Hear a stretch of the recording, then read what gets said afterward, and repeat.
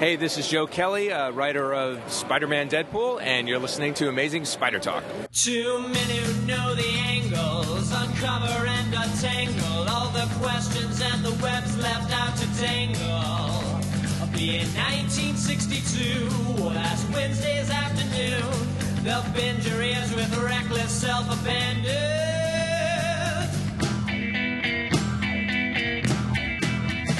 The Amazing Spider Talk. The Amazing Spider Talk. Come swing through the air, sit back and prepare for the Amazing Spider Talk.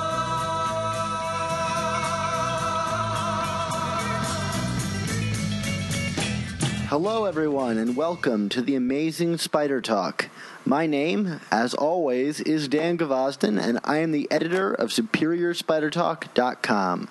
Thanks for joining us for this special episode of Amazing Spider Talk. We hope you enjoy this podcast and that it provides an intelligent conversation between a fan and a bunch of creators as we hope to look at the Spider-Man comic universe in a bit of a bigger picture. This episode is a special Spider Talk and Their Amazing Friends episode from the Long Beach Comic-Con 2015. In this episode, we'll be talking to writer Joe Kelly, writer of Amazing Spider-Man, Deadpool, and the upcoming Spider-Man and Deadpool book. As always, if you hear this sound, please be sure to check out your iOS device for a link to an article, video, or image to enhance your listening experience. I have to say that just like the previous episode, Kyle, Amy, and I spent our weekend running around the Long Beach Comic-Con trying to get interviews with the creators. Longtime listeners will know how much I adore the writing of Joe Kelly, particularly his Rhino story, which Mark and I discussed all the way back in our second Essentials episode. If you haven't listened to that episode yet, I strongly encourage you to check it out before you listen to this interview. Anyway, I can't tell you how much of a pleasure it was talking to Joe Kelly, who was more than giving with his time on the show floor and really provided us with some outstanding insider's knowledge of his time writing Spider-Man and on his upcoming work with Spider-Man and Deadpool. I hope you enjoy the interview, and be sure to tweet to Joe Kelly. Let him know that you enjoyed it. I know you're probably already tired of hearing me talk to myself, so let's get right to our interview with Joe Kelly from the Long Beach Comic-Con 2015.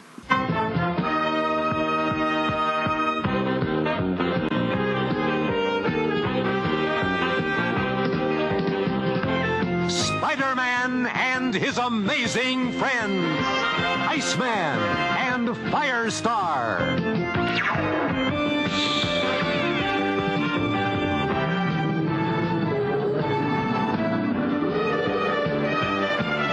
All right, this is Dan Gvozden here with Amazing Spider Talk, and I'm at the Long Beach Comic-Con, and I'm joined by Joe Kelly. So introduce yourself, Joe. Hi, my name is Joe Kelly. I'm part of Man of Action Entertainment.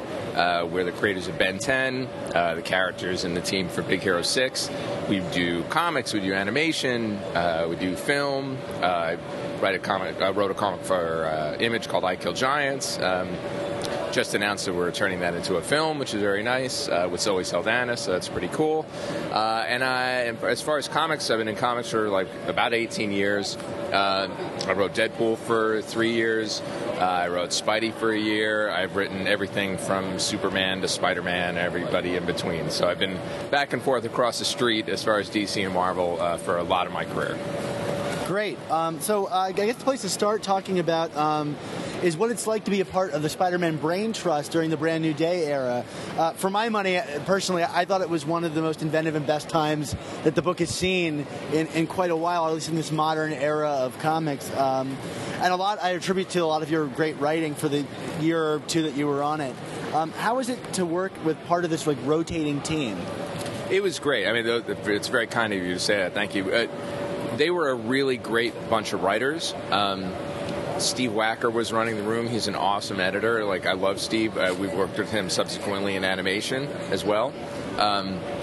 It was very easy because some rooms you get into and there's a lot of ego and there's a lot of, who's got the bigger web shooter?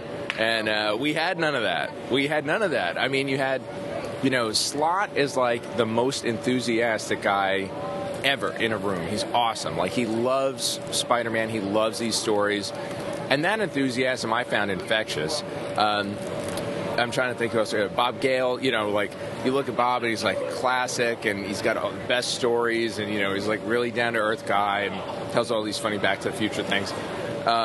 Guggenheim and I became friends in that room, you know, because of the work that we did together. I mean, he really. You mentioned the Rhino story. That was originally a Guggenheim story. And, you know, here's a guy who I'm like, you're like on TV and creating shows and movies. Total no ego. You know, it was just a great, great room. Zeb is hilarious. He's so funny. I mean, I think him and I kind of started crossing paths closer to the end, but I love Zeb. So I'm sure I'm forgetting somebody from that time, but it was just a great experience. It really was. Oh, Wade. Mark Wade. Mark Wade and I have known each other for a very long time, and so to get to hang out with him is always a pleasure. So it was just, you know, it was such a good room, and because I was very, very lucky in that the Brand New Day era had a lot of blowback, right? So everybody was all out of joint, and I came in about a year after that. So that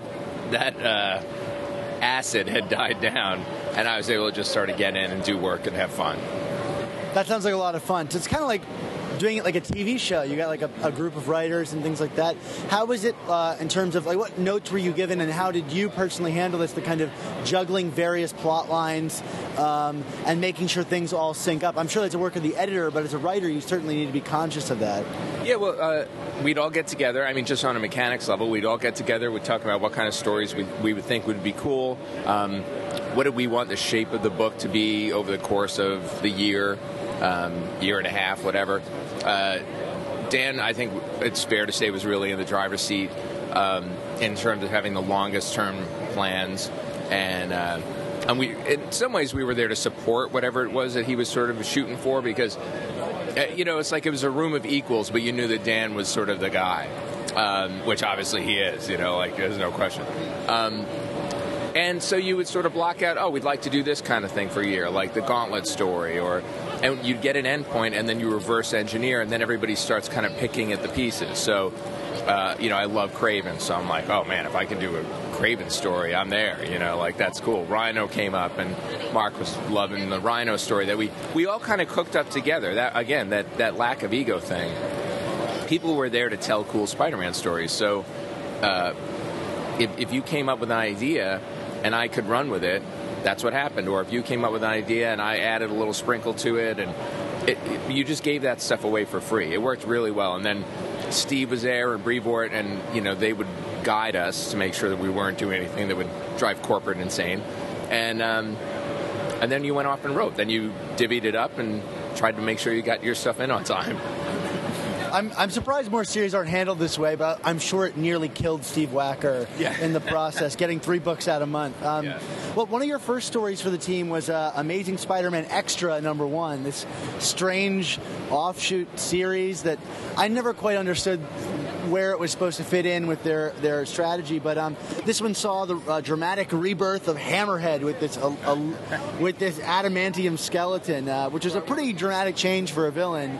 And handled in an issue that perhaps many might have missed, being an extra issue. Right.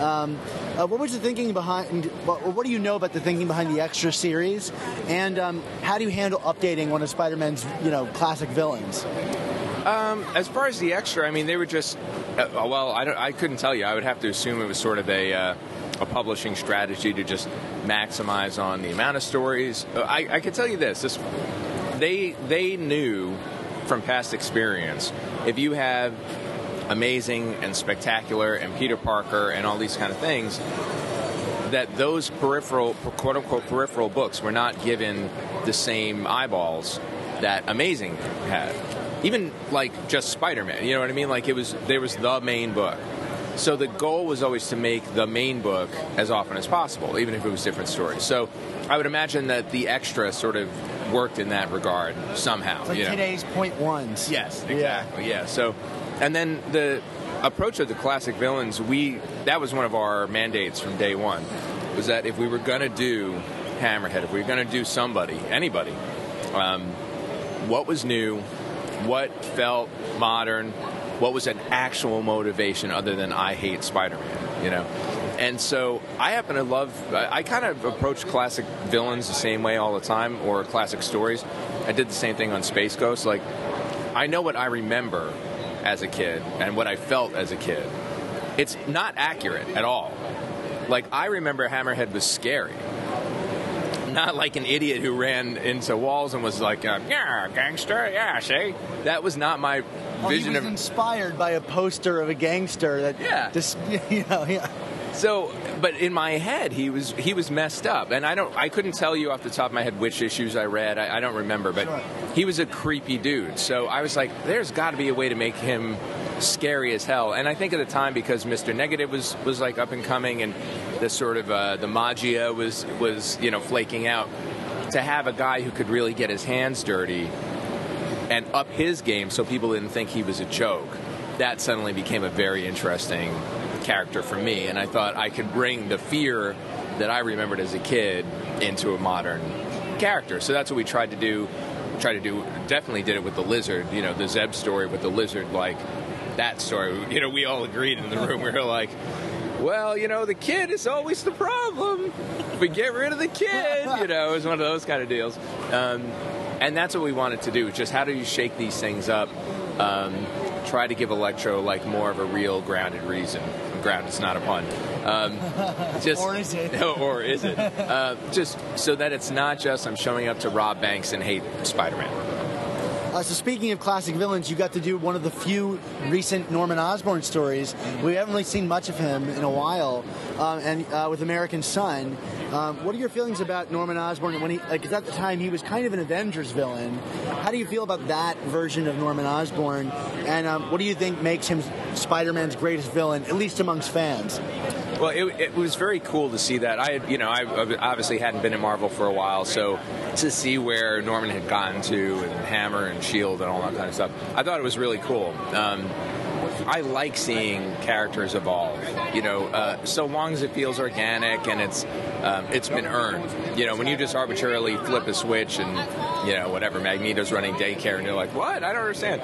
That bothers me. But I felt like they'd really earned Norman's place. So having him in such a position of power, and then Spidey being Spidey, that disparity just makes for really great conflict. And then getting to do American Son, kind of the plan for American Son was a little bigger, I think, than we got to fully implement. It was going to be, I'm trying to remember how far we got in the story. Harry did get into the suit. I love the idea of him sort of trying to craft, because he's always trying to craft Harry into something that he's not. That probably more than anything makes him Spidey's worst villain, because he gets at him on every gut level. Like all the things that he has remaining that are available to him that are personal, Norman always finds a way to get a knife under the fingernail, he can just pick at him so slowly, and then when he needs to, the hammer comes down and he can be a big badass. They're also both smart, so this idea of the chess match between them is an ongoing, it's a never-ending thing. So I really liked, and I enjoyed writing Norman, and working with Phil is always incredible. I love him to death, and he's so talented. So it was cool, and we were gonna. I don't remember, they did it after me, but they did an American Son mini, right?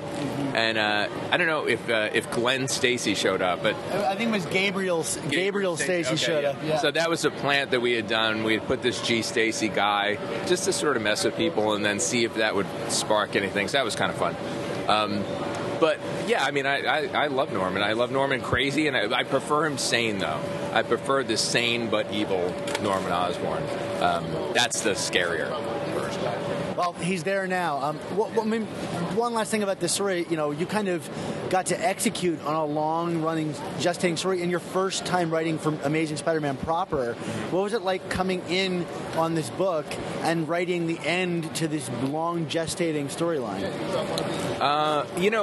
It feels kind of seamless. So it's one of the nice things you do enough of this work. Your job is to jump in. Arguably these characters have been around already, and truthfully, not even arguably, 40, 50 years, right?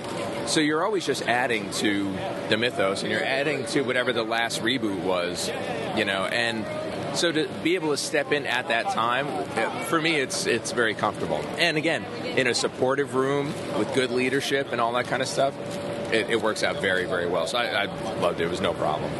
In Amazing Spider-Man 606, you brought back Felicia Hardy as the Black Cat, and she kind of took a little bit more of a villainous turn in your story, and now readers now know that she's kind of gone full villain in the book. What is your... and it's met some kind of... People have not really taken to this turn for the character, but I'm curious, you wrote a kind of villainous story with Felicia Hardy. What is your take on the character?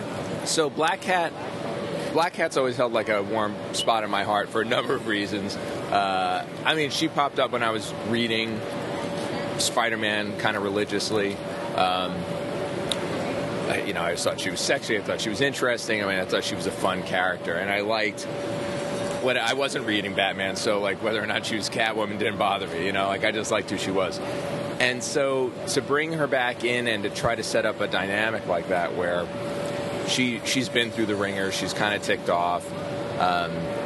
She's not going to be so much the reluctant hero and a little bit more like, yeah, this is me, take it or leave it. I like that character. I know you asked me something else about her. I'm trying to remember. About your take on the character and, writing a villainous story with her. And, I mean, really, I'm curious if you feel like she's gone full villain now. Is that something that she's capable of? A lot of people have been... She's always been teetering on that line, but to see her go that far has been very... almost like a shock to some readers. Right. So I'm curious, do you think that is an accurate... Not to, dish on another writer, tell us about your feeling about that, I guess. I know what I was going to say.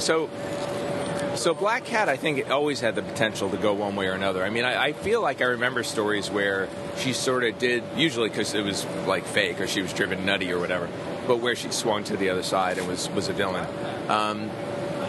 But she needs something, she always needs something more, even in the new continuity, to compete with the other women in Peter's life, and when it was her versus Mary Jane, as polar opposites, and Mary Jane was sort of the safe, we were married and all that kind of business going back. And then you introduce Black Cat as a temptation, and still she's fun, and she's not even... that was a really good character dynamic. Once Spidey's kind of alone again, she's got to have a little some more oomph, Otherwise you go, why don't you go out with the Black Cat? It's kind of a no-brainer.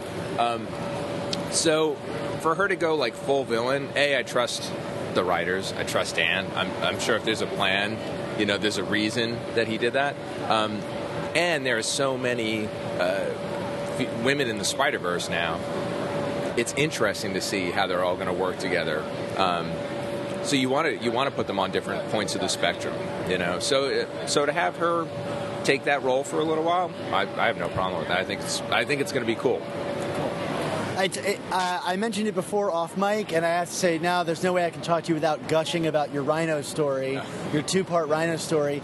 Can you tell us about how this, and listeners have heard me talk about it for probably too much time, but can you talk about the crafting of this story, where it came from, and maybe the decision to make it a 2-parter and then spread out over the months that it was spread out? Sure, yeah. Like I said, we would bat a lot of stuff around the room, and when we knew we were doing the gauntlet and we were setting up the return of the old villains, Rhino came up, and I guess we were sort of looking at The Wrestler, the movie, the Aronofsky film, and we were like, man, just to see this old guy, he's sort of teetering on burnout, and we were riffing on that for the Rhino, because obviously some of the characters sort of quote-unquote age and some of them don't. You sort of play what works best for the story. So that was what Mark had latched onto, Guggenheim. And so we cooked up this story that was sort of about the old Rhino and what, he was going through as a guy who was trying to maybe do better and for some reason got pulled back over. And then Mark got busy and was unable to do it, and I dove right in. I was a complete vulture on it. I was just like, I would do that story, because I could see it. And at the time, I was working with Max Fiumara on Four Eyes, and it was a great opportunity to, try him out for a couple of issues. And I knew he would slay it. Max is so talented, and one of the things he does so well is emotion. I mean, in Four Eyes, I love what he does with the dragons. I love what he does with the city. The atmosphere is always so strong, but the acting is impeccable.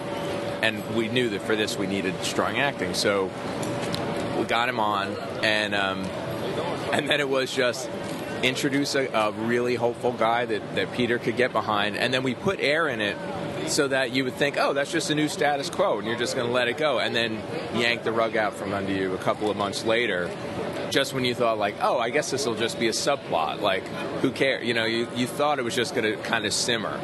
And we really wanted it to be a 1-2 punch. And at one point it was going to be, consecutive weeks, but I think rightfully the decision was made to give it a little gap because it felt so unexpected, like that second part. I think really surprised people, which is great because it's such a simple story. And that really helped, I think, giving it that extra time. The thing that really killed me about it is that Oxanka character, she appears fully formed in the book, and which is rare, I feel, in superhero comics, that someone just comes on the screen, and you're used to this revolving door of characters, but this seemed like something special, and to have her just killed off, I was heartbroken. Right. And in a way that I didn't think was possible anymore for me, reading these comics for 50 years. Not that I'm 50, but I've read every issue, and at a certain point you become jaded about it. But this is a character that really meant something, it seemed, and yeah, what a tragic way to go. No, thanks. In writing, we often call those, they're straw man characters, right? You build them up to knock them down, and that was a fear, is that's how it would have come off. That it would have just been like, oh, she's a throwaway, something bad's going to happen. But I think because we went to great lengths, and again, I credit Max with so much of this. You really, really want to see, Alexei let it go. I'm not going to be the Rhino. Especially because that's so rare for Spider-Man's villains. And he very rarely takes that route of saying, why don't you try doing something else? Yeah. And so Peter's buying it, we're buying it, the Rhino's buying it. Everybody just wants it to happen. And the Psycho Rhino just won't let it go. And he could have it. He's like, take it.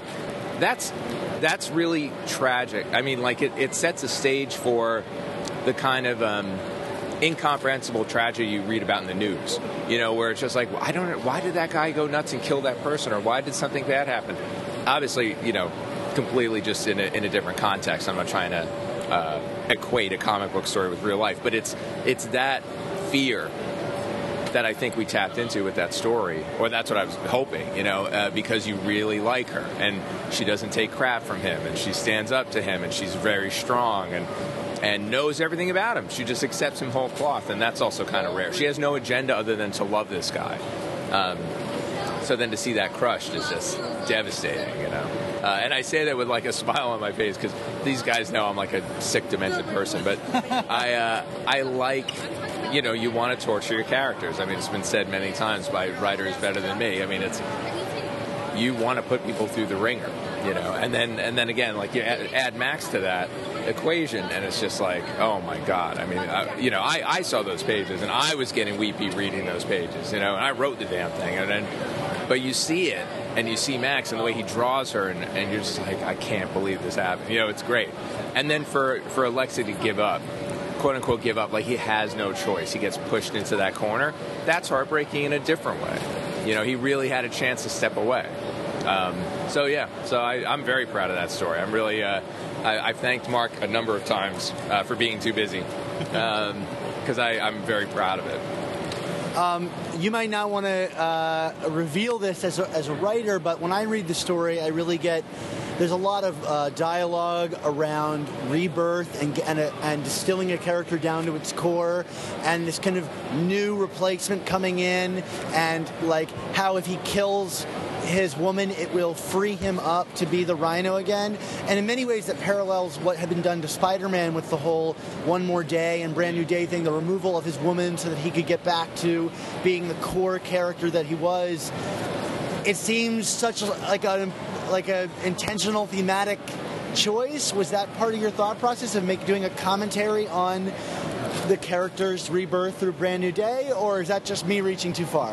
No, that's a good question. I think it's definitely fair to say that all those themes are there because it was a commentary on what we were doing with the villains. We definitely wanted to keep at least one of them pure. So the idea of the hope was that the setup would be, you would read this and go, oh, this new Rhino is going to obliterate that old Rhino, and we're going to have a new Rhino. That was the hope.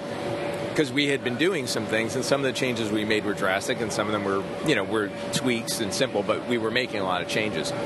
So to wind up with that Rhino in that suit, where you see the face and the sort of quote unquote corny Rhino suit, but drawn by Max, it looks scary as hell. Corny at all. Yeah, exactly. Like you totally buy it.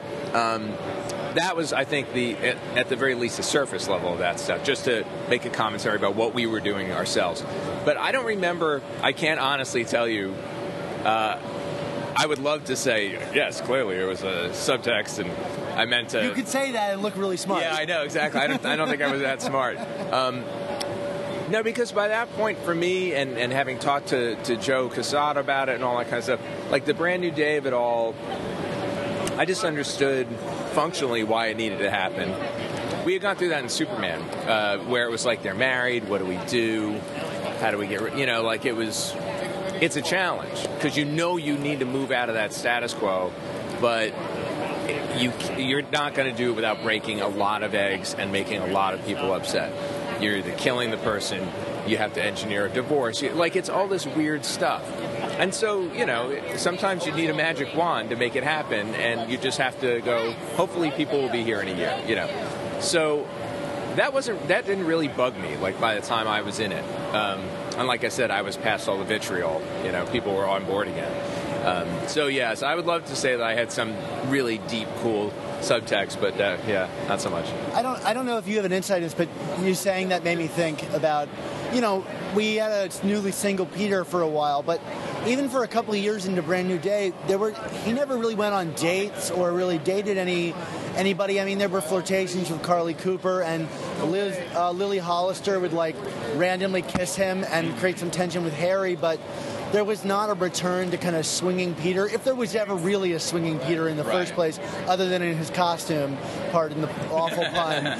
But was there an intentional kind of let's let this boil down before we try to set him up with somebody else? I think so. I mean, when I came into that, that would have already been established, because I already came in a year later. So I feel like it was, the introduction of Nora for me. I like Nora as a character. She was never really going to be a love interest, but she was going to be on the periphery just in case, maybe be interested. I wanted her around to potentially fill those roles and to be a really fun friend for Peter. I miss Nora. I thought she was a great character, but she hasn't really surfaced much recently. Yeah. What happens a lot of times is, especially if you're only on for a little while, if you create a character like that, the other writers, out of respect, kind of feel like it's not theirs to play with, because it's not a supervillain. It's not I created a new hero, whatever. It's your weird little thing. And this has happened numerous times throughout my career, where it's whatever happened to that character you introduced in JLA or whatever. It's it's not that people hate it or whatever. They would rather make their own person for that role. But I'm glad you like it. I love Nora. I thought she was funny.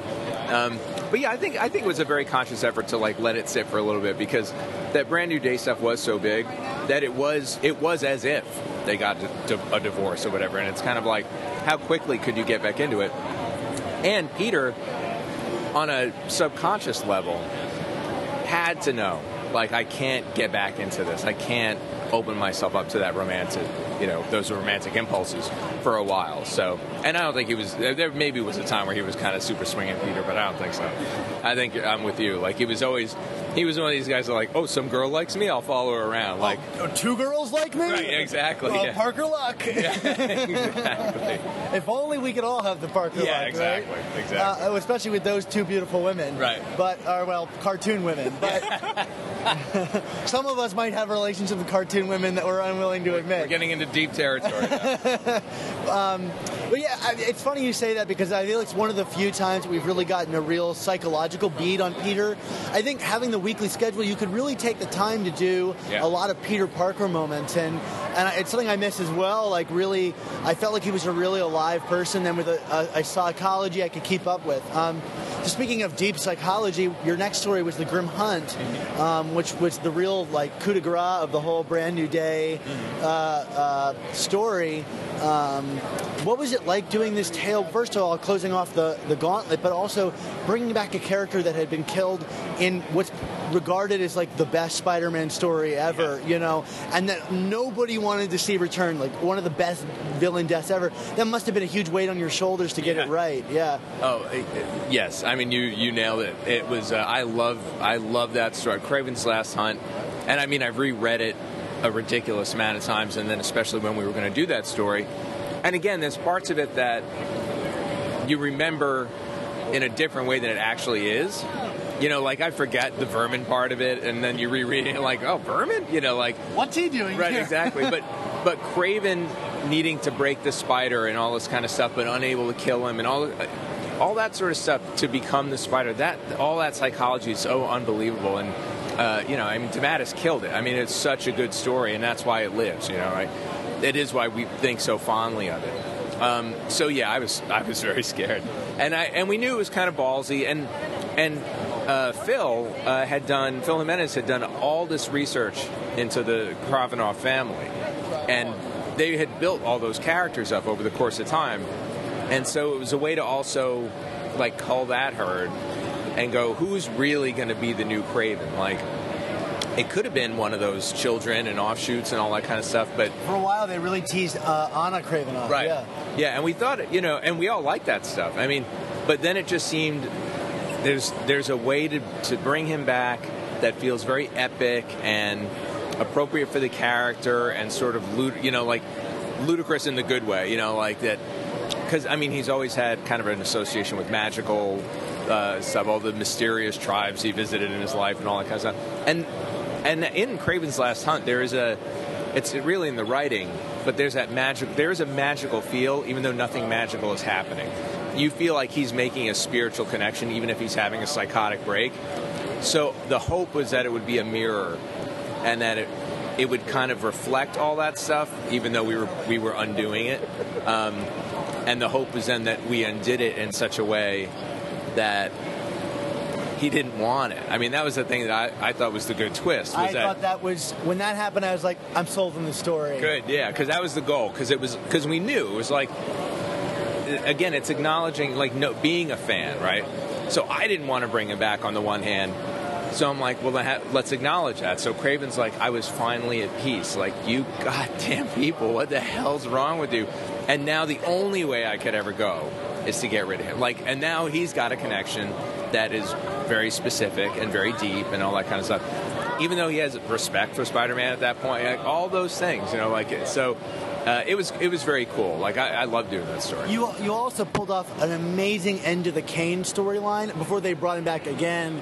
But like, if he had just died right then and there, I would have been like, great, book closed. Right. You know, but that's never the case in comics. Obviously, we're talking about Kraven coming back. Right. But like, I thought that was a beautiful moment with him impaled on that stick up on the wall. Great. No, great thanks. stuff. Well, yeah, and to be fair, I had plans to bring him back as well. We were going to bring him back as a tarantula. He was going to be a new tarantula, and totally revamp and all that kind of stuff.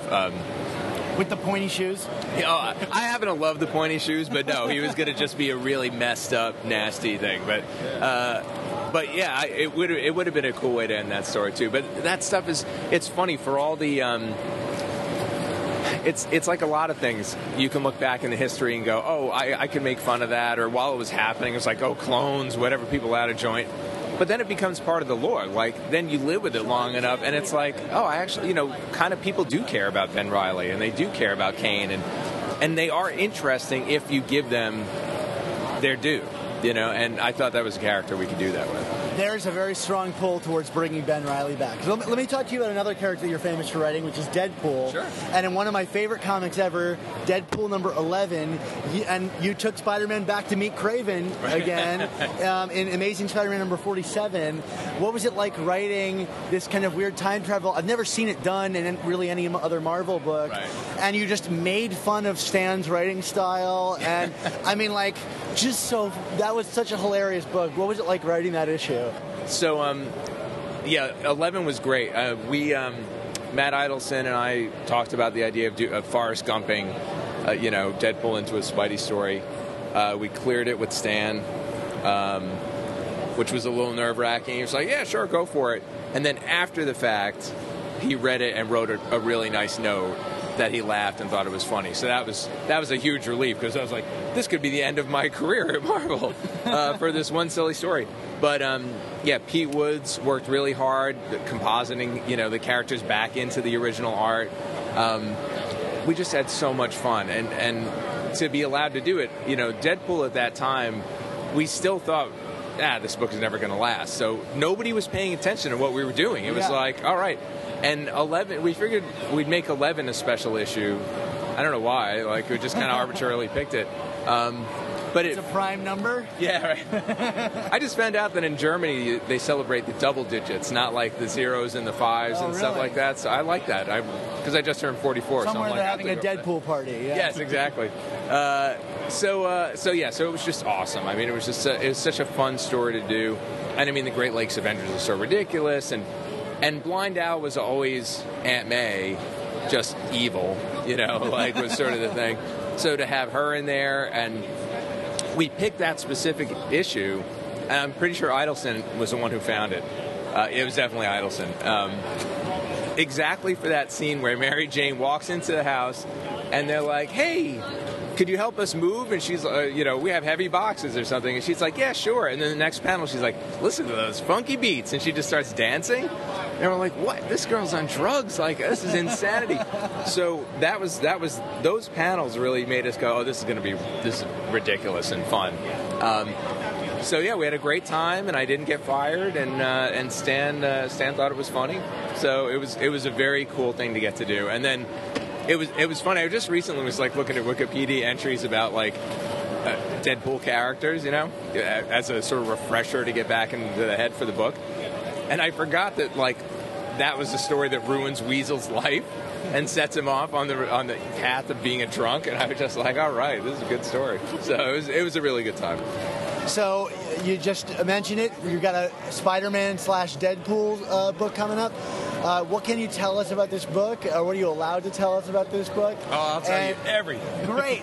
Although tell us to us, we want to enjoy it. Yes. But also, can we expect any crazy, genre-breaking stories like that again? So, it's funny. Siegel just asked me, and it totally stressed me out. He's like, what sort of complete new innovation are you going to bring to Deadpool this time? And I was like, don't you put me under pressure now. First off, it's just totally fun having these two guys together. The biggest challenge, I love them both, and I want to give them equal screen time.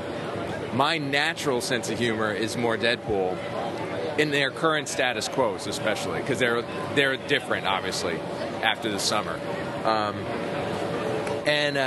And so then the challenge is to make sure that Spidey's not always like the straight man and Deadpool's the comedy foil. So I'm very conscious of how it swings back and forth, almost from episode to episode or issue to issue. Who's the lead, But there's, I think there's some good shockers in it. It opens pretty strong. There's reasons why these guys are together. I think it's pretty common knowledge that Spidey is not a fan of Deadpool's. Is this going to be an in-continuity Spidey? Is he going to be Parker Industries Playboy or whatever we're going to get this fall? Yeah, it's in continuity.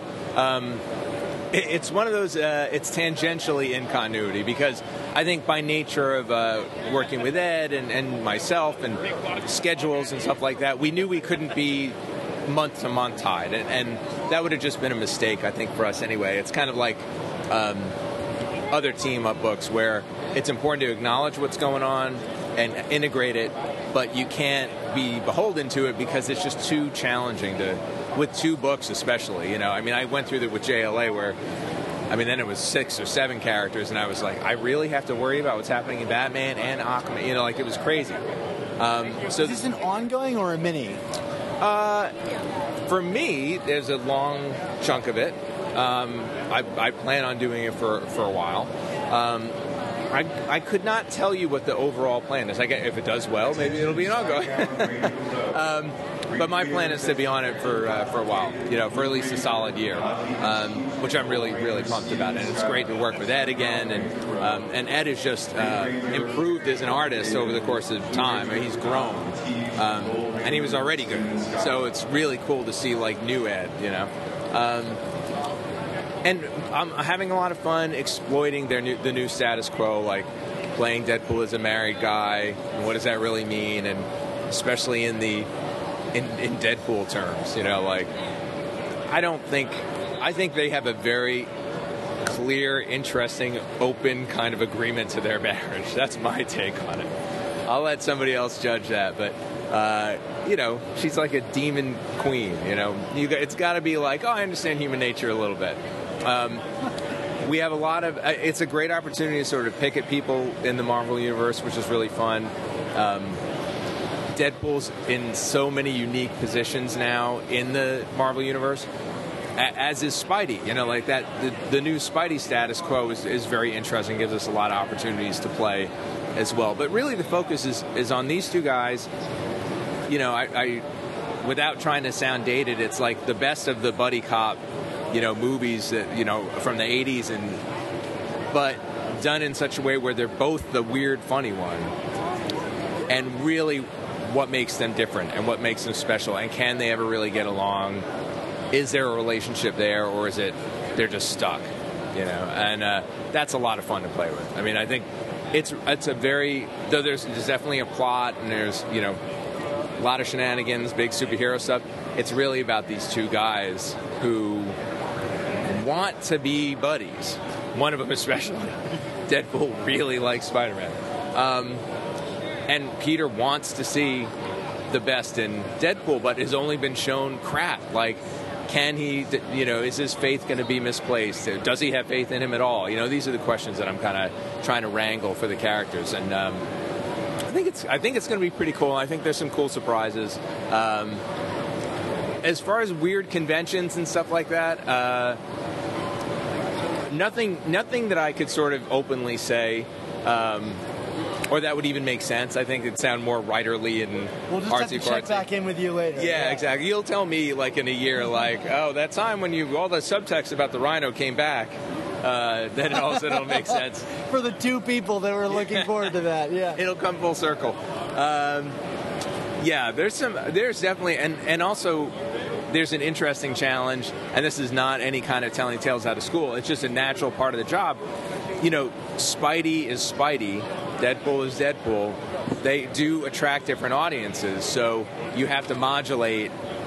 Like, if it was a Deadpool book that Spider-Man showed up in, but nobody, Spidey wasn't on the title, you could do a lot different than having Spider-Man on the cover, you know what I mean? So, but that being said, that's a good kind of restriction. It just makes you go, okay, it's going to be less of this kind of humor and a little more thoughtful character humor, which is fine. I like that challenge, and I feel like I'm up for it. And they're characters that I love. So, I mean, it's funny. It's it is kind of like those bad parents you see that put their kids in a room to settle an argument by fighting one another, and then it gets on the internet and CPS takes them away. That's kind of how I feel about this book. I'm like, I love both these guys, and but I have to make them kick each other's asses all the time to just get to, we can get a cup of coffee or whatever it is they need to do. It's bigger than coffee, but. Well, I know, given your history with both characters, we're all really excited to read the book when it comes out in November, October? End of the year is what I know. That's what I think they've said. Okay, all right. Well, we're going to finish with the question we ask all the creators who've worked on Spider-Man that have been on our show is, what does it mean to you that you've been able to write Spider-Man as a career? What does it mean to you, the character, just that you wrote Spider-Man? Right. At the risk of sounding fanboyish or pandering or anything like that, I really, really love Spider-Man. He was always my favorite growing up. I had, you name it, I had it. I had the Underoos. I had the rubber glove web shooter that was water. You pumped water in it that you ordered from the back of a comic. I had a Spider-Man mood ring. Like I'm like going back deep. All this stuff you could buy in the back of Marvel Comics. I just love Spider-Man. And I mean, he was such an early influence in my life. Like, he was on the Electric Company, right? So this is something I watched as like a super young kid. Morgan Freeman narrating bits of the Electric Company. Very weird. But I loved that cartoon growing up. The Spidey cartoon, totally influential for me. So when I got the chance, the first time I ever wrote him was way back in the day on like a Web Spinners arc. And I thought that was like the best. And I thought it was probably the best I was ever going to get. And then to get to work on the main book, it really was a dream come true. Like, I say that with no exaggeration. It's a career highlight. To get to work, and the artists I got to work with on that arc were just all top notch, and all the other writers. It was a dream job. It really was. And had life been a little different, I'm very happy with our success and what we have to do at Man of Action, and we're busy in the best possible way. So it only allows for very limited bandwidth for mainstream comics. If I lived a slightly different life, I'd still be writing Spider-Man. There's no question. I love it. You have to wrestle it away from Dan Slott first. Dan and I would there would be a death match involved, but I would definitely do everything I could to be around that character because I love him so much. So to get to do it again, even in our weird little pocket of Spidey Deadpool, it's the best. It really is. Well, great. Thank you so much for being on the show. Oh, it's totally my pleasure. Thank you. I appreciate it. It's nice to have like a long chat, even and worked out well. It wasn't too busy, so I'm sorry for all the interruptions. Well, thank you again. Sure, thanks. Spider-Man and his amazing friends. Well, again, I want to thank Joe Kelly for being on the podcast this week and for sharing all those awesome stories with us.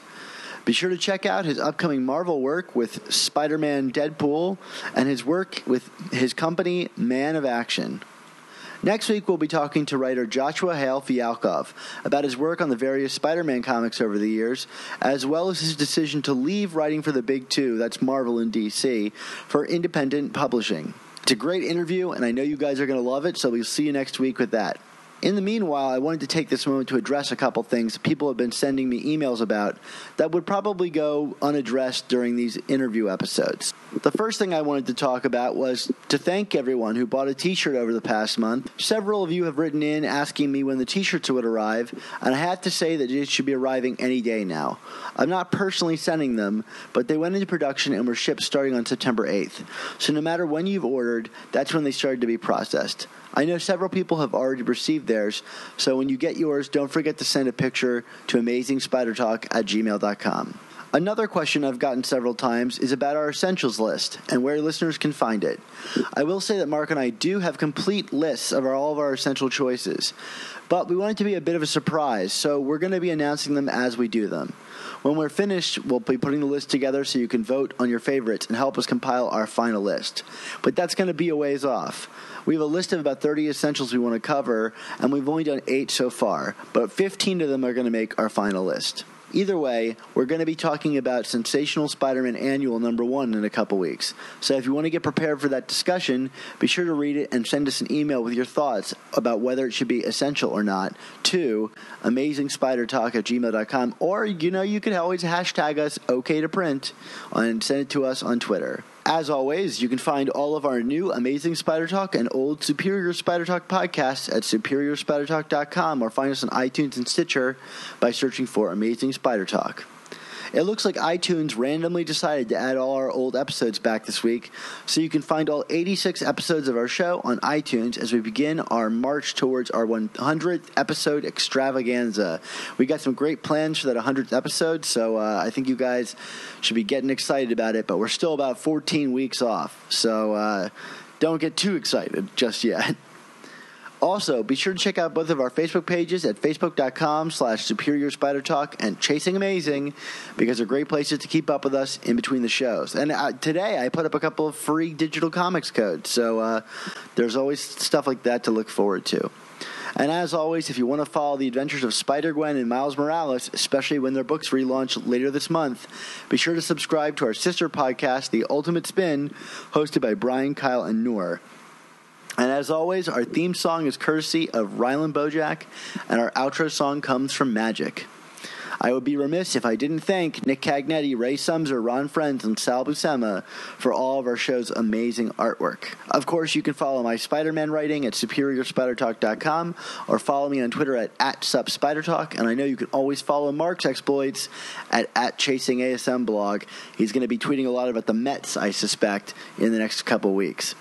Anyway, as always, as Mark's very much alive Uncle Ben is known to say, with great podcasts must also come amazing Spider Talk. Don't miss the next installment.